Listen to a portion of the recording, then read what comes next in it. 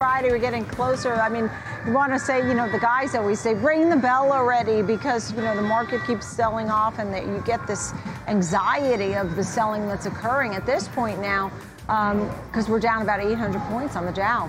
I want to take a look in the middle of earnings season at American Express. Came out with its quarterly numbers. We have our pros here. Chris Donat with us, Senior Equity Research Analyst at Piper Sandler, and Michael Miller, Equity Analyst at Morningstar. So, Chris, I'll start with you. Your thoughts on what you heard from American Express. Yeah, we thought it was a good quarter, not a surprising quarter, but a good quarter. We've been expecting American Express to show some recoveries in the consumer side with travel and entertainment spending, and that picked up nicely from a year ago, as you might imagine, with an relatively easy compare with the pandemic. But we're also seeing some nice growth in the small and medium-sized enterprise businesses for Amex. We're seeing some growth in their loan portfolio.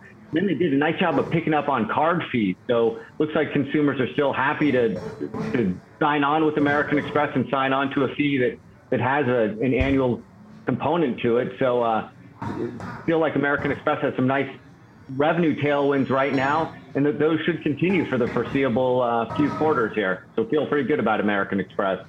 Yeah, I'm glad you said that, because, there are those who are willing to pay the fees and those who aren't. So, Michael, I'll start with you on American Express, but, gentlemen, I definitely want to expand it out to the rest of the payment space. Michael, what did you think? Did you think it was a good quarter, good enough with spending higher? Yeah, definitely. It was a very strong quarter, and it's really been part of a string of good quarters that American Express has shown. For a lot of the reasons that he mentioned, total spending volume was up 35%, with travel spending up 121% year over year. So, there is clear signs of pent-up demand for travel spending, and we're starting to see that recovery spread into the international consumer space and a little bit into corporate travel. That'll probably be a slow and partial normalization. Oh, right. And Chris, what do you think about American Express versus the other names in the space? Obviously there's the direct competitors with the likes of Visa and MasterCard and all that. And then you have the fintech payment space, which is really up and coming without a doubt, right? Like the likes of Block, for example, or PayPal. Right. So we think in the current environment, we like American Express, partly because they're aligned with high-end consumers, higher income consumers who seem right now in the current macro environment to be doing better. One thing you see in the data out of Visa and MasterCard is the growth in debit spending in the United States has been slower. That tends to be households with lower income than your typical American Express card carrier. So we think American Express is well situated that way. And then when you look at a Visa, MasterCard, even a PayPal, those are global businesses that generate around half or more of their revenue outside the United States. One thing we like right now is American Express generates only around 10% of its revenue from Europe. And we've got some concerns about how Europe might unfold in the coming year. But for American Express, that's less of a concern than, say, with a MasterCard, where Europe represents around 30% of the payment volume. Right, right. So, and you have an overweight and a 202 price target, Chris, right? Is that correct? That's right.